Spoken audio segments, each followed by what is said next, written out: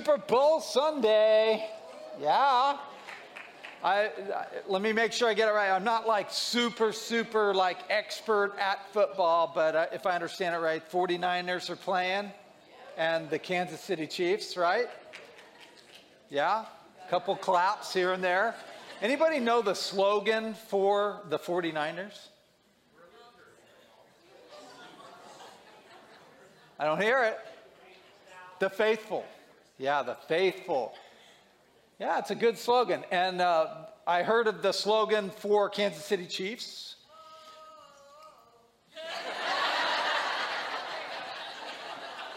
I haven't heard that one, but that sounds very legit right there. Yeah, what I had heard was too many Chiefs, not enough victories. But I know. Now, here's the deal. I'm actually hoping Kansas City wins just because they have great barbecue up there. I was there last summer, and I know that's an important reason. How many of you are 49er fans, though? You know, it's hard to ask that in the midst of a bunch of Seahawk fans, isn't it? But I'm sorry, they're not in it. So how about Kansas City Chiefs? Several of you? Okay. It's like mixed. Wow. Hopefully you have more fun at your party than you're having right now, because you guys need a little more energy going here. But hey, I want to ask you about a couple slogans, see how well you do with this. These are things you're going to get really fast, but melts in your mouth, not in your hands.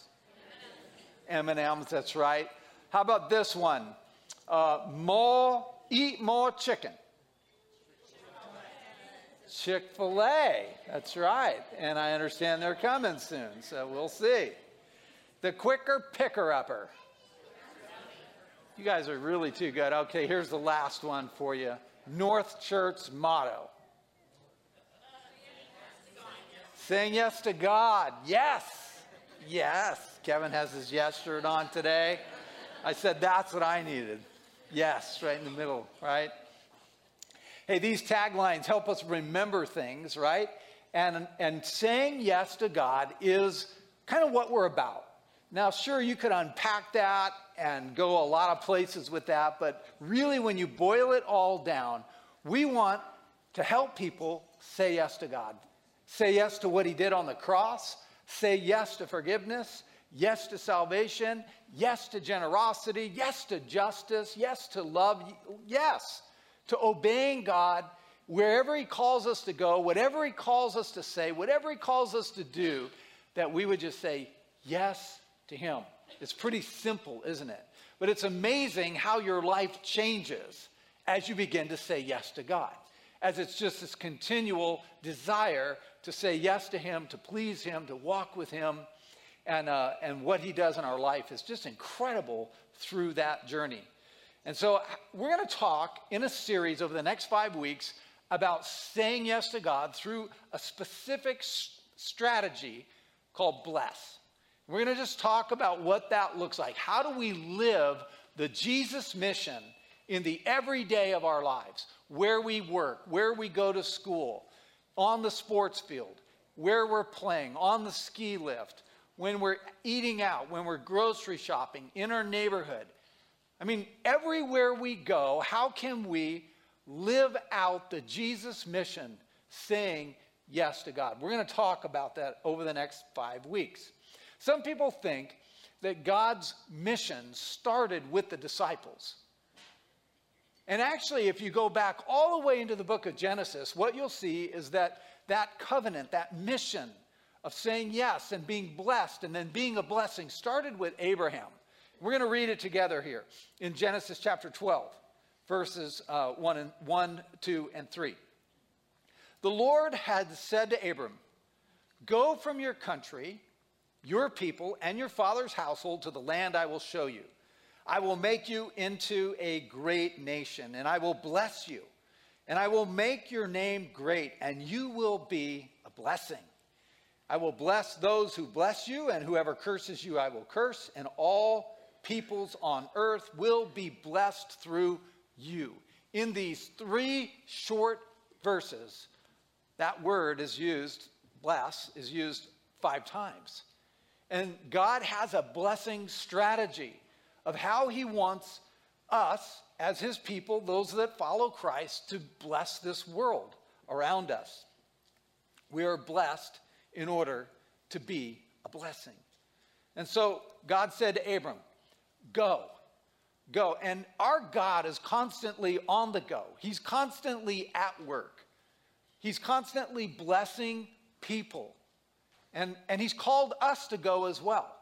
We see that in Matthew 28, where Jesus gave that commission to his disciples. He said, go into all the earth, into all the world, and make disciples of all people, right? Teaching them to obey all that I've commanded you. And the key word is making disciples. But the idea behind this passage, this commission, is wherever you go, in all of your going, be making disciples. And so we are called to be a people that go. We are sent. We're sent by a missionary God who sends his people into the world. So do you see yourself that way? That might be a good question. Do I see myself, not just I support a missionary, someone who goes overseas or somebody who goes somewhere else, but I am the missionary. God wants you and I to see ourselves as those who follow Christ, as missional people, people who are sent. That's what the word mission means, sent. That we are a sent people by a God who sends his people. And why does he do it? Why does he send us? To be a blessing. He's blessed us, and now he wants us to be a blessing to others. You don't have to manufacture it. All we have to do is realize what he has invested in us, and then be willing to pour it out in other people's lives. It's a blessing strategy.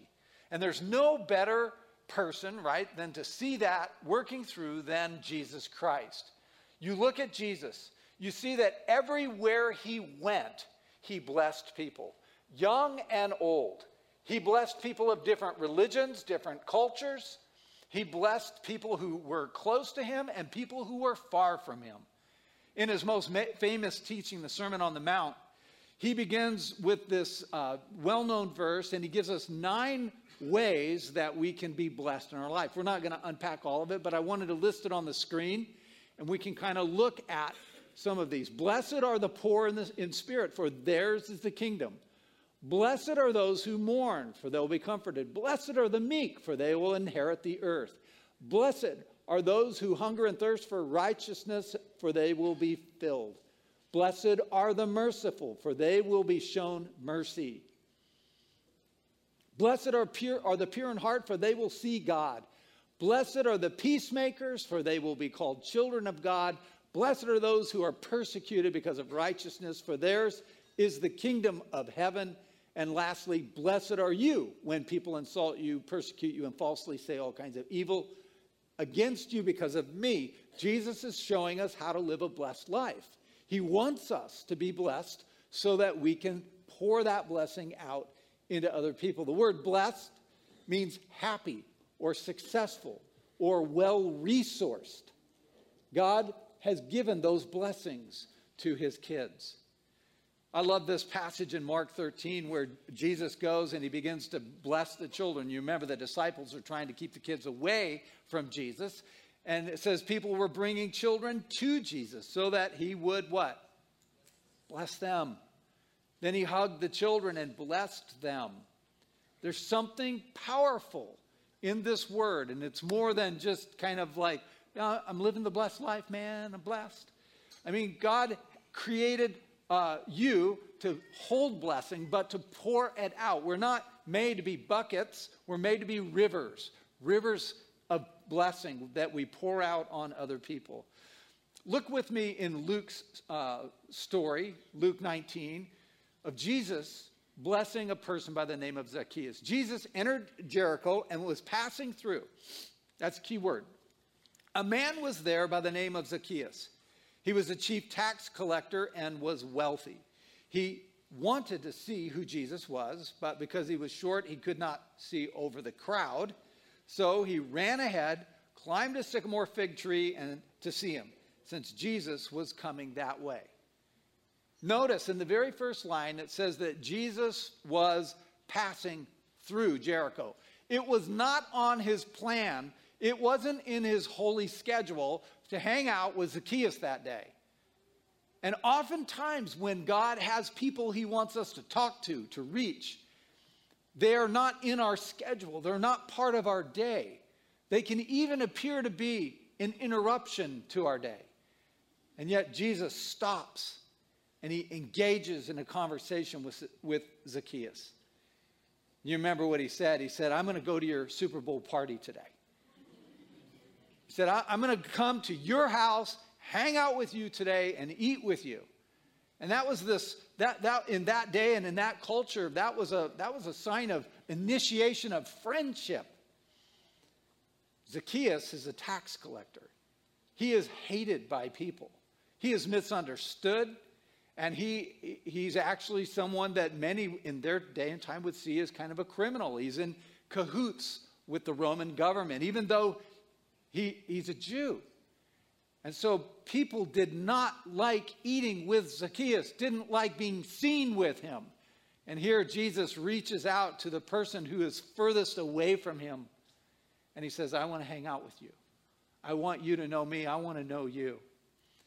And Zacchaeus ends up finding his way back to God. And you remember that great kind of conversion of the mind and the heart and the pocketbook, where he goes, man, I'm going to give everything I've stolen back. And Jesus said to him, today, salvation has come to this house because this man, too, is a son of Abraham. For the Son of Man came to seek and to save the lost. That is a powerful statement right there. That one, Jesus is saying today, it's immediate. It's not after you turn your life around and you start to clean up your act. It's not when everybody else sees that you're performing well now in life, where you get your morals figured out, where you quit being so confused, where you quit ripping people off. Jesus said, no, today, in this moment, my grace is affecting this person. We often think it's when we get our life together that we can come to God. It's when we get our life together, when we quit doing certain things, then God will accept me. Do you know that God accepts you today? Just as you are, he loves you and he accepts you. And you don't have to perform for him. You do not need to change for him. But he loves you too much to just let you stay that way. So he'll prompt you to change. And he'll help you to change, because he'll empower you with his Holy Spirit. And his Holy Spirit will lead you and guide you into the paths of right living. But it's a process. But something happened that day, in that moment. And Jesus said, you're a son of Abraham. He's pronouncing the very image of God on this person, saying, I see you as more than just a criminal. I see you as a son of Abraham, a son of God, a daughter of God. Every day, Jesus was on the go. He was blessing people. He was looking for people that could actually interrupt his schedule and reach out to them and help people find their way back to him. Abram was called a blessing. He was given a blessing, and then he was meant to be a blessing. Jesus was blessed to be a blessing. And now Zacchaeus was blessed to be a blessing as well. Paul, in his letter to Galatia, he draws this straight line from Abraham all the way to you and I. And he says, understand then that those who have faith, those who are Christ followers, are children of Abraham. Scripture foresaw that God would justify the Gentiles by faith and announce the gospel in advance to Abraham. Isn't that cool? That in advance, way back in the days of Abraham, the gospel is being announced. That you're going to be you're going to be blessed to be a blessing. All nations will be blessed through you. So those who rely on faith are blessed along with Abraham, the man of faith. You are a son or a daughter of Abraham. And you have been blessed with the same blessing. That's what Paul is saying here. And that you are now called to be a blessing to other people as well. That's the same promise given to Abraham is given to you. Our lives aren't meant to be buckets just to collect blessing, but to be rivers to pour it out into other people. When we say yes to God's words and yes to God's ways, the blessings we receive then begin to flow out of our lives. The Apostle Paul put it this way in 2 Corinthians 5. He said, when anyone lives in Christ, the new creation has come. The old is gone. The new is here. All this is from God. He brought us back to himself through Christ's death on the cross, and he has given us the task of bringing others back to him through Christ. God was bringing the world back to himself through Christ. He did not hold people's sins against them. God has trusted us with this message that people may be brought back to him. The message of God's love and of his grace. That he no longer holds our sins against us. That you can have a fresh start. That you can say yes to God and see your life begin to change as a process over time in ways that you could never have dreamed. It's a message from heaven. It's a message Jesus preached. And he's called us to speak that same message into other people's lives. We're blessed to be a blessing. I'm here today because of someone who was willing to do that. Her name was Jo Nelson. At the time I was 19, she was about 60 or so. I thought she was probably 90, but it's just because I was 19. She was like my age now, like right in that neighborhood. I guess really old. But she was a retired school teacher. A nurse, a retired nurse. And she took a risk on me. She heard that there was a college student in Fresno, California, that needed a place to stay during the summer, needed to rent a room. And she had heard that through her church, because I had called different churches looking for a place to stay. And I was still confused in my life. I was still had a lot of hate, a lot of anger, still addicted to drugs. But I was trying to figure out some stuff in life. I was in college, had to pay my tuition. I was selling books in this city for the summer. Needed a place to stay. And this lady, this retired nurse, Jo, took a risk on this young college student, allowed me to rent